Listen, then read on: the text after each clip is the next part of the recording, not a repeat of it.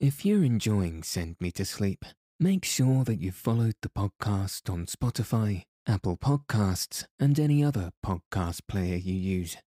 Also, if you have a moment, please rate and review the show on Apple Podcasts and Spotify. All of this really helps the show reach new listeners, and you never know, your review may convince someone to listen and lead them to a good night's rest, which I hope you all agree is worth sharing. Thanks so much for your listenership and support. Welcome to Send Me to Sleep, the place to find a good night's rest.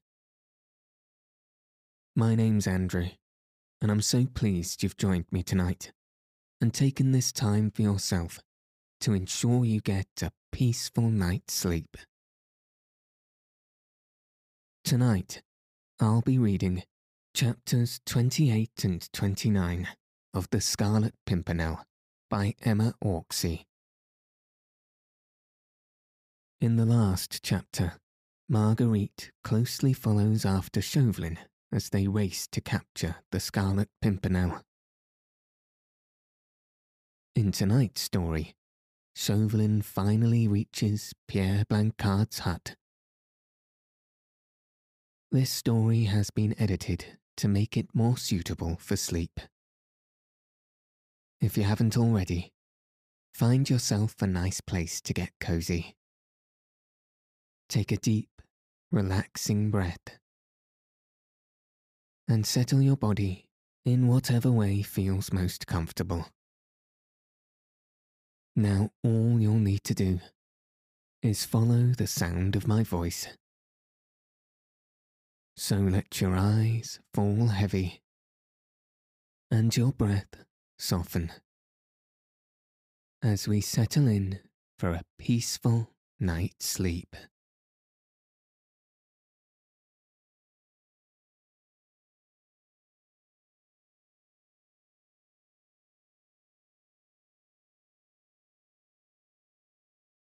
Chapter 28. The Pierre Blancard's Hut.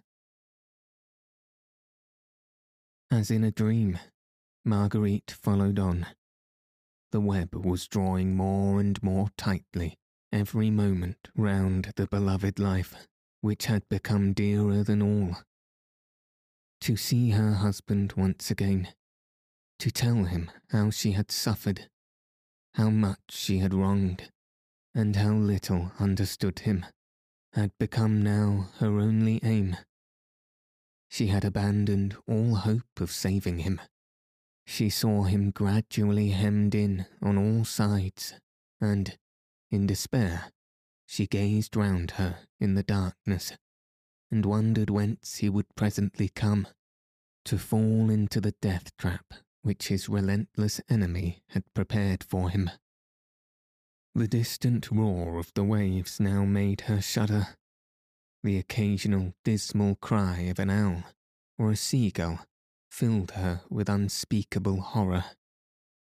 She thought of the ravenous beasts in human shape who lay in wait for their prey and destroyed them as mercilessly as any hungry wolf for the satisfaction of their own appetite of hate.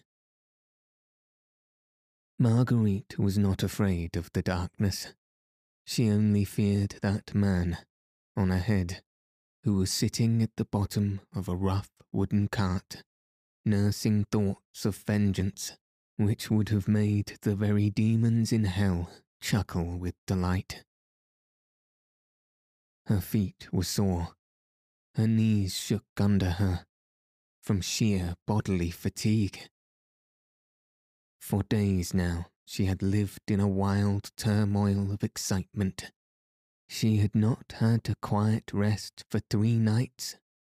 She had walked on slippery road for nearly 2 hours, and yet her determination never swerved for a moment.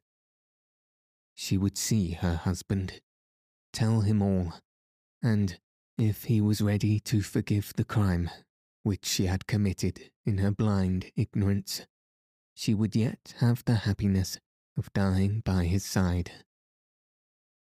She must have walked on, almost in a trance, instinct alone keeping her up and guiding her in the wake of the enemy. When suddenly her ears, attuned to the slightest sound, by that same blind instinct, told her that the cart had stopped and that the soldiers had halted. They had come to their destination. No doubt on the right, somewhere close ahead, was the footpath that led to the edge of the cliff and to the hut. Heedless of any risks, she crept quite close up to where Chauvelin stood, surrounded by his little troop. He had descended from the cart and was giving some orders to the men. These she wanted to hear, what little chance she had yet of being useful to Percy, consisted in hearing absolutely every word of his enemy's plan. The spot where all the party had halted must have lain some 800 metres from the coast. The sound of the sea came only very faintly, as from a distance. Chauvelin and Desgas, followed by the soldiers, had turned off sharply to the right of the road, apparently on the footpath which led to the cliffs. The trader had remained on the road with his cart and nag. Marguerite, with infinite caution and literally crawling on her hands and knees, had also turned off to the right. To accomplish this, she had to creep through the rough, low shrubs, trying to make as little noise as possible as she went along, tearing her face and hands against the dry twigs, intent only upon hearing without being seen or heard. Fortunately, as is usual in this part of France, the footpath was bordered by a low, rough hedge, beyond which was a dry ditch, filled with coarse grass. In this, Marguerite managed to find shelter. She was quite hidden from view, yet could contrive to get within 3 yards of where Chauvelin stood, giving orders to his men. "Now," he was saying, in a low and peremptory whisper, "where is the Pierre Blancard's hut?" "About 800 metres from here, along the footpath," said the soldier, who had lately been directing the party. "And halfway down the cliff." "Very good. You shall lead us. Before we begin to descend the cliff, you shall creep down to the hut as noiselessly as possible, and ascertain if the traitor royalists are there. Do you understand?" "I understand, citoyenne." "Now listen very attentively, all of you," continued Chauvelin impressively, and addressing the soldiers collectively. "For after this, we may not be able to exchange another word, so remember every syllable I utter, as if your very lives depended on them. Perhaps they do," he added dryly. "We listen, citoyenne," said Desgas, "and a soldier of the Republic never forgets an order. You, who have crept up to the hut, will try to peep inside. If an Englishman is there with those traitors, a man who is tall above the average, or who stoops as if he would disguise his height, then give a sharp, quick whistle as a signal to your comrades. All of you," he added, once more speaking to the soldiers collectively. "Then quickly surround and rush into the hut, and each seize one of the men there, before they have time to draw their firearms. If any of them struggle, shoot at their legs or arms, but on no account kill the tall man. Do you understand?" "We understand, citoyenne." "The man who is tall above the average is probably also strong above the average. It will take 4 or 5 of you at least to overpower him." There was a little pause. Then Chauvelin continued. If the royalist traitors are still alone, which is more than likely to be the case, then warn your comrades who are lying in wait there, and all of you creep and take cover behind the rocks and boulders round the hut, and wait there, in dead silence, until the tall Englishman arrives. Then only rush the hut, when he is safely within its doors. But remember that you must be as silent as the wolf is at night, when he prowls around the pens.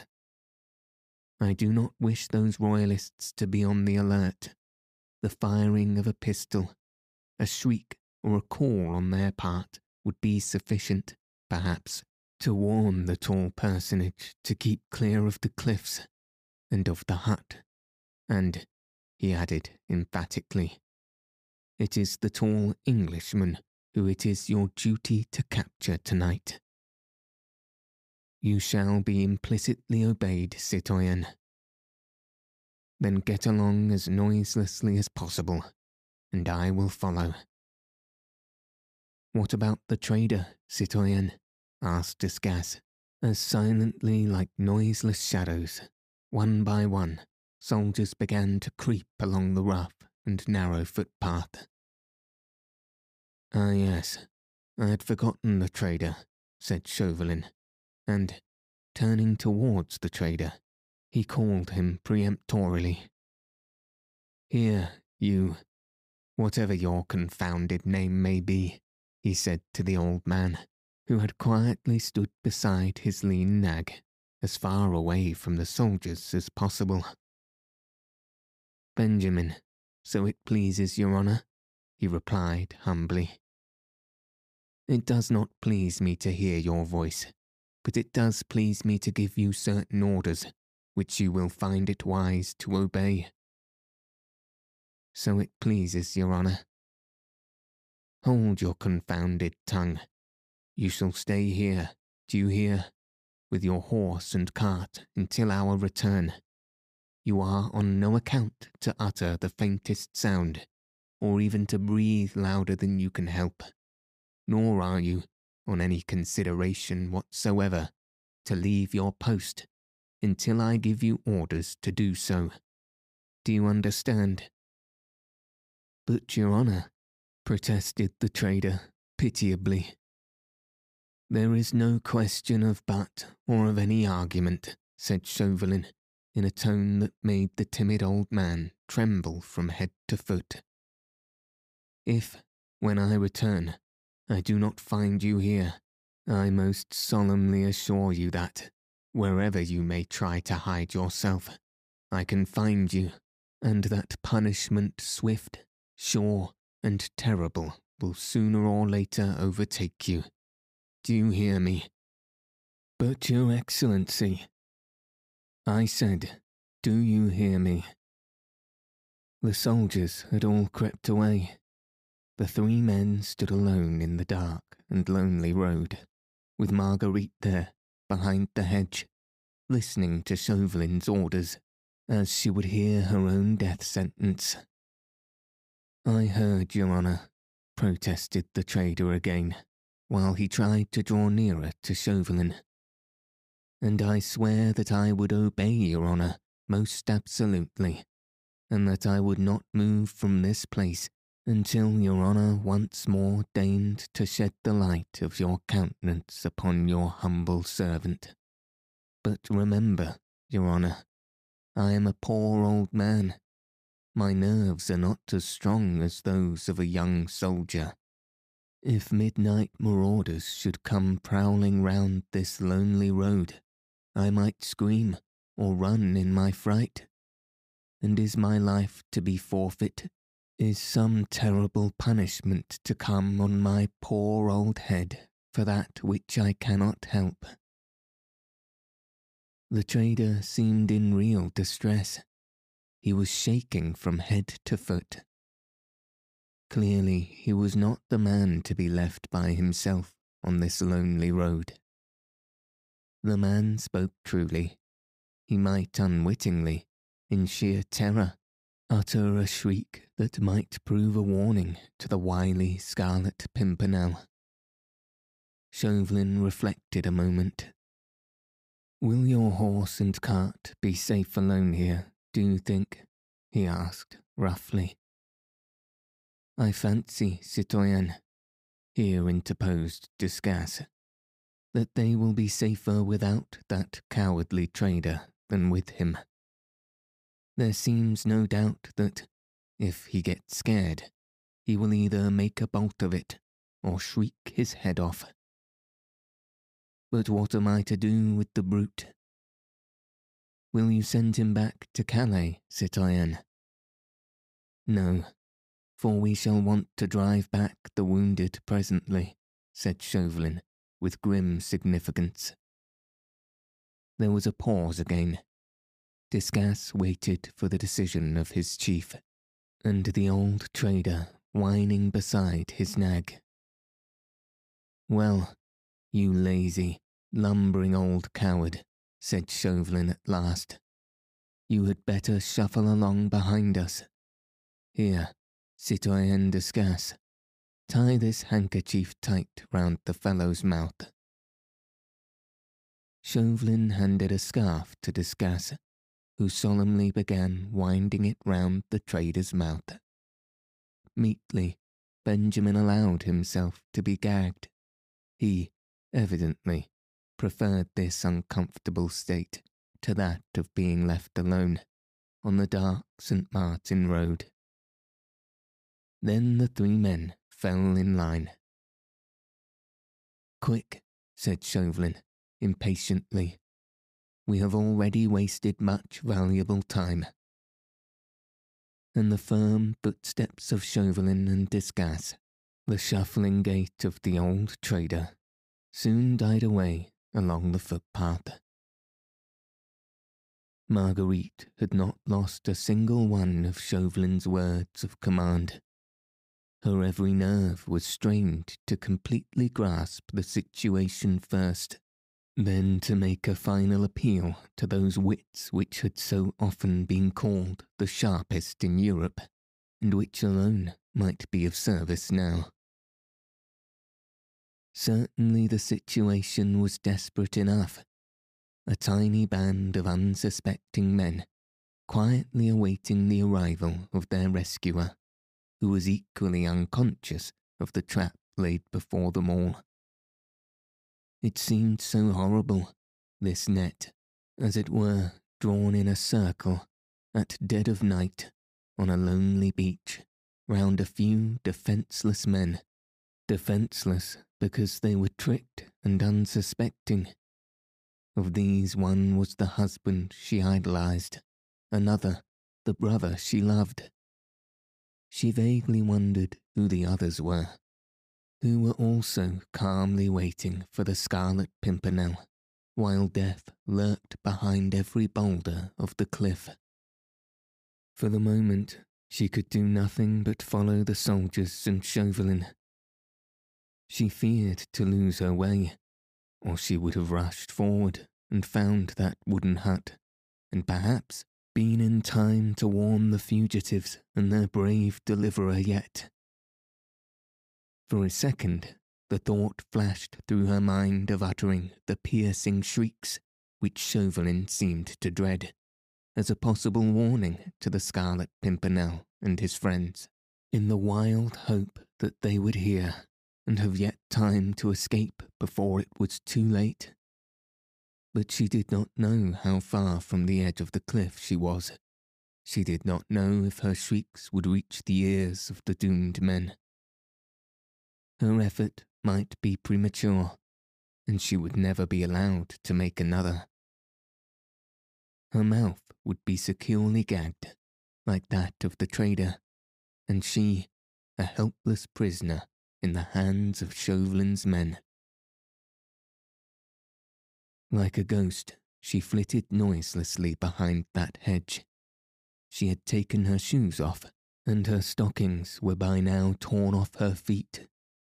She felt neither soreness nor weariness, indomitable will to reach her husband in spite of her adverse fate, and of a cunning enemy, killed all sense of bodily pain within her, and rendered her instincts doubly acute. She heard nothing save the soft and measured footsteps of Percy's enemies on in front.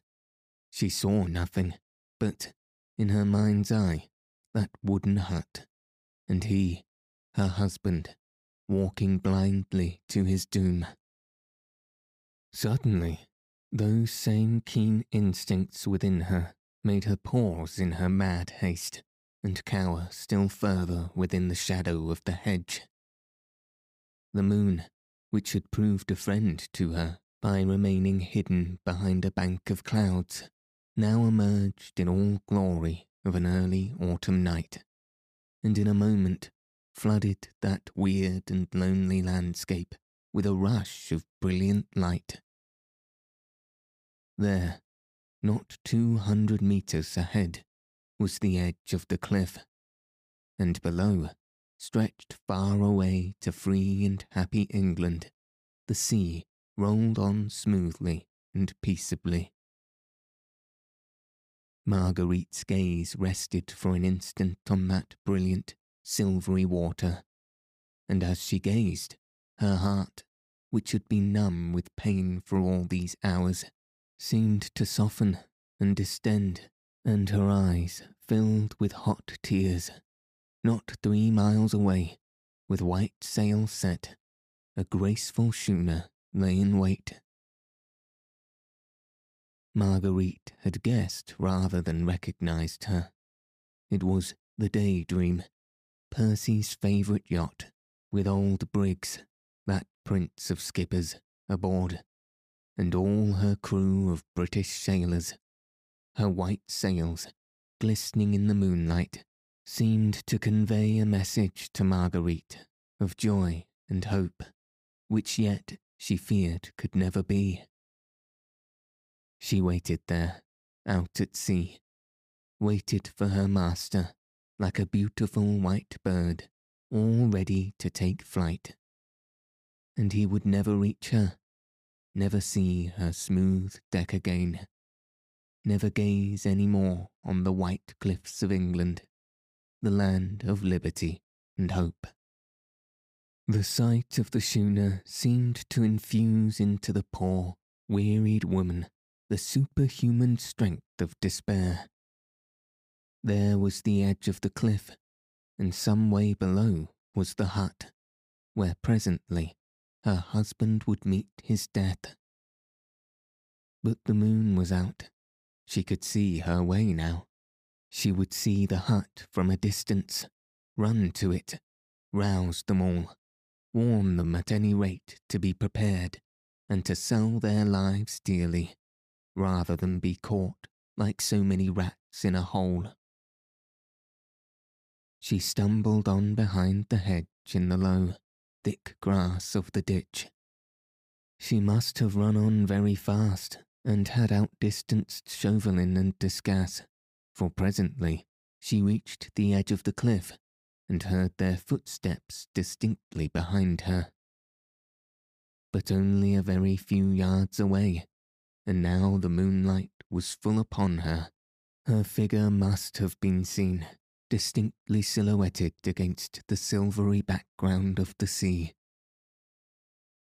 Only for a moment, though. The next she had cowered, like some animal doubled up within itself.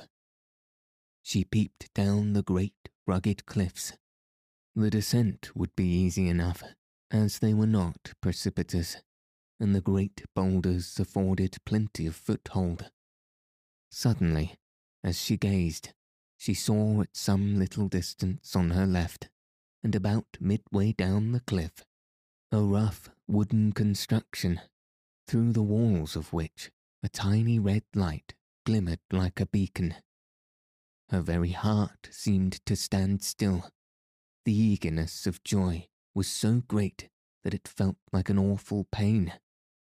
She could not gauge how distant the hut was, but without hesitation she began the steep descent, creeping from boulder to boulder, caring nothing for the enemy behind.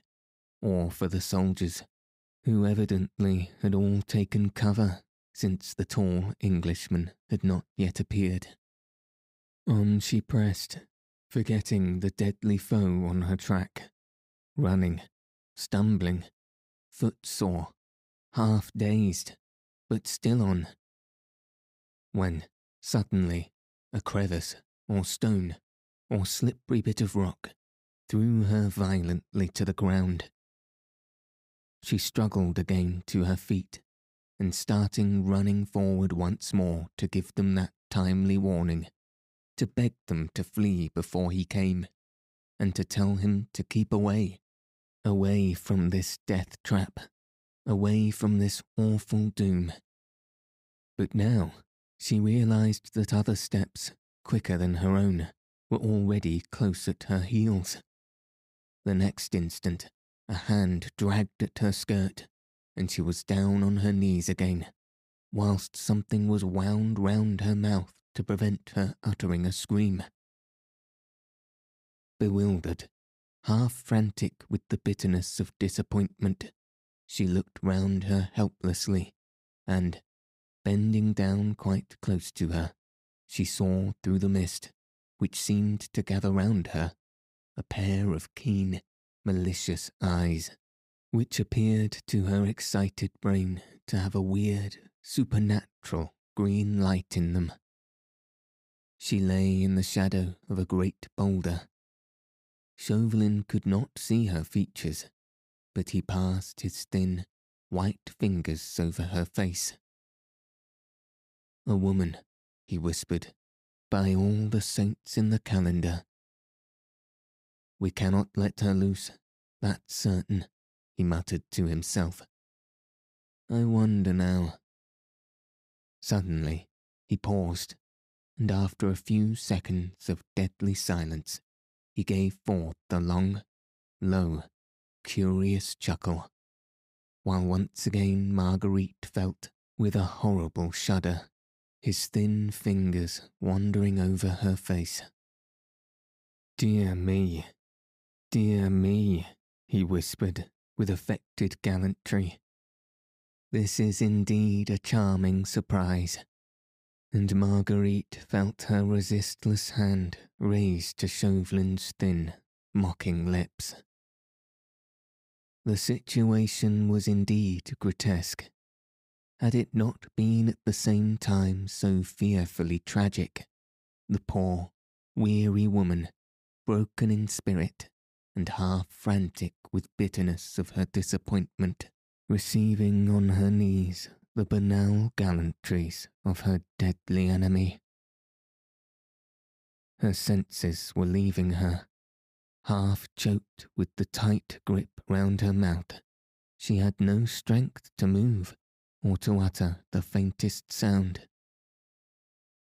The excitement which all along had kept her delicate body seemed at once to have subsided, and the feeling of blank despair to have completely paralysed her brain and nerves. Chauvelin must have given some directions, which she was too dazed to hear, for she felt herself lifted from off her feet. The bandage round her mouth was made more secure, and a pair of strong arms carried her towards that tiny, red light on her head, which she had looked upon as a beacon and the last faint glimmer of hope.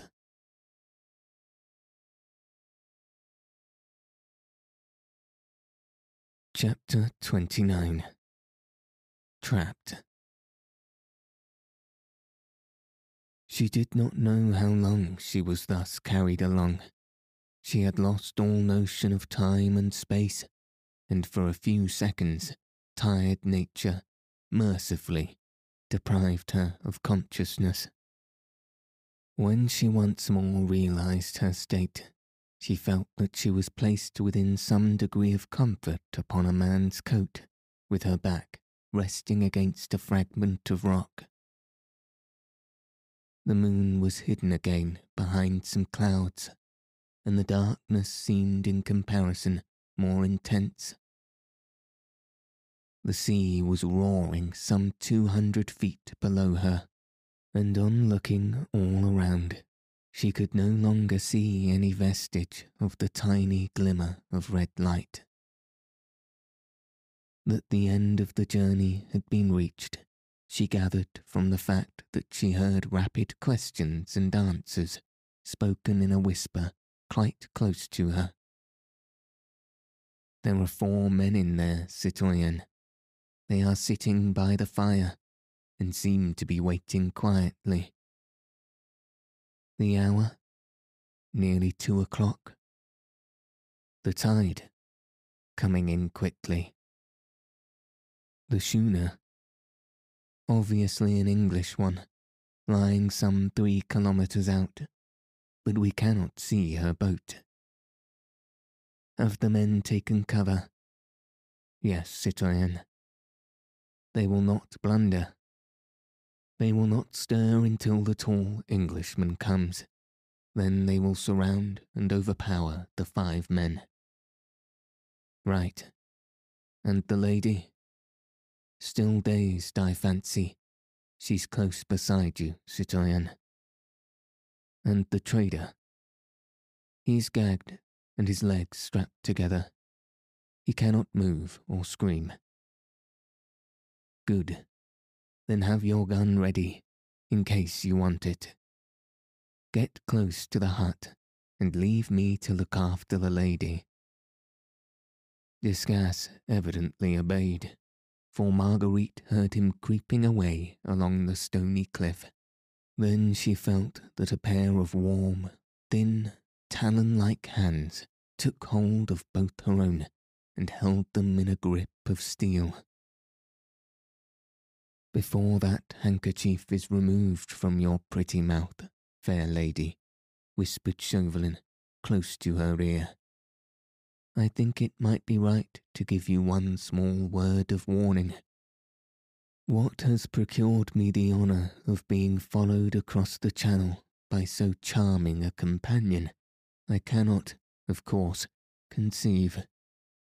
But, if I mistake not, the purpose of this flattering attention is not one that would commend itself to my vanity, and I think that I am right in surmising, moreover, that the first sound which your pretty lips would utter as soon as the cruel gag is removed would be one that would perhaps prove a warning to the cunning fox, which I have been at such pains to track to his lair. He paused a moment, while the steel-like grasp seemed to tighten round her wrist. Then he resumed in the same hurried whisper. Inside that hut, if again I am not mistaken, your brother, Armand St. Just, waits with that traitor de Tournay, and 2 other men unknown to you, for the arrival of the mysterious rescuer, whose identity has for so long puzzled our Committee of Public Safety. The audacious Scarlet Pimpernel. No doubt if you scream, if there is a scuffle here, if shots are fired, it is more than likely that the same long legs that brought this scarlet enigma here will as quickly take him to some place of safety. The purpose, then, for which I have travelled all these miles will remain unaccomplished. On the other hand, it only rests with yourself that your brother, Armand, shall be free to go off with you tonight, if you like, to England or any other place of safety. Marguerite could not utter a sound, as the handkerchief was wound very tightly round her mouth. But Chauvelin was peering through the darkness, very close into her face. No doubt, too, her hand gave a responsive appeal to his last suggestion, for presently he continued. What I want you to do to ensure Armand's safety is a very simple thing, dear lady. What is it Marguerite's hand seemed to convey to his in response? To remain on this spot without uttering a sound, until I give you leave to speak. Ah, but I think you will obey, he added, with that funny, dry chuckle of his, as Marguerite's whole figure seemed to stiffen in defiance of this order. For let me tell you that if you scream, nay, if you utter one sound, or attempt to move from here, my men, there are 30 of them about, will seize St. Just, de Tournay, and their 2 friends, and shoot them here, by my orders, before your eyes. Marguerite had listened to her implacable enemy's speech with ever-increasing terror. Numbed with physical pain, she yet had sufficient mental vitality in her to realize the full horror of this terrible either-or he was once more putting before her. An either-or 10,000 times more appalling and horrible than the one he had suggested to her that fateful night at the ball. This time, it meant that she should keep still and allow the husband she worshipped to walk unconsciously to his death, or that she should, by trying to give him a word of warning, which perhaps might even be unavailing, actually give the signal for her own brother's death and that of 3 other unsuspecting men. She could not see Chauvelin, but she could almost feel those keen, pale eyes of his fixed maliciously upon her helpless form, and his hurried, whispered words reached her ear as the death knell of her last faint, lingering hope. Nay, fair lady, he added urbanely, you can have no interest in anyone save in St. Just, and all you need to do for his safety is to remain where you are, and to keep silent. My men have strict orders to spare him in every way. As for that enigmatic Scarlet Pimpernel, what is he to you? Believe me, no warning from you could possibly save him. And now, dear lady, let me remove this unpleasant coercion which has been placed before your pretty mouth. You see, I wish you to be perfectly free in the choice which you are about to make. Her thoughts in a swirl, her temples aching, her nerves paralyzed, her body numb with pain, Marguerite sat there in the darkness which surrounded her as with a pall. From where she sat, she could not see the sea, but she heard the incessant, mournful murmur of the incoming tide, which spoke of her dead hopes, her lost love, the husband she had with her own hand betrayed and sent to his death. Chauvelin removed the handkerchief from her mouth. She certainly did not scream. At that moment, she barely had any strength to do anything but hold herself upright and to force herself to think. Oh, think of what she should do. The minutes flew on in this awful stillness. She could not tell how fast or how slowly.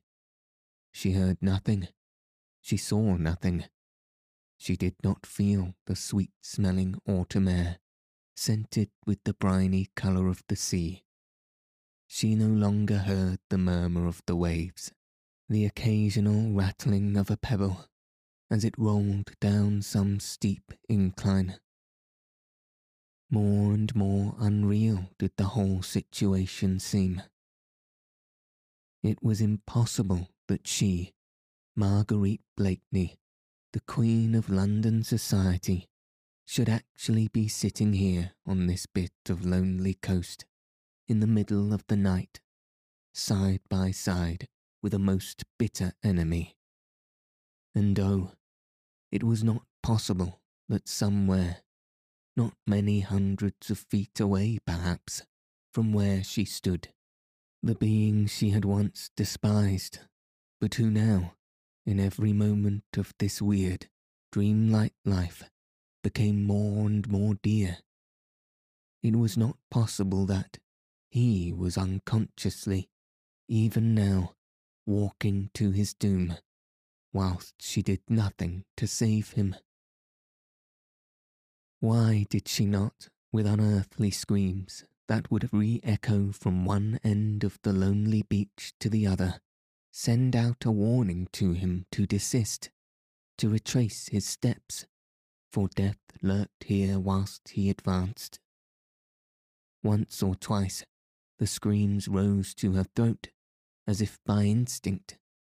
Then, before her eyes, there stood the awful alternative. Her brother and those 3 men, shot before her eyes, practically by her orders, she their murderer.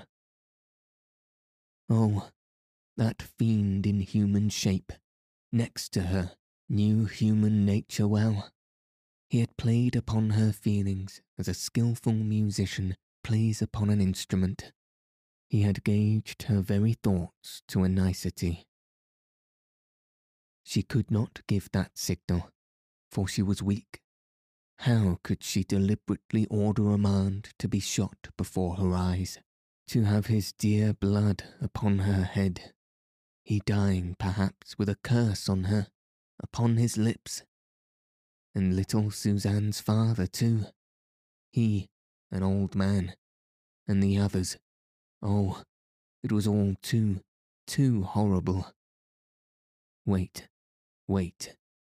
How long? The early morning hours sped on, and yet it was not dawn.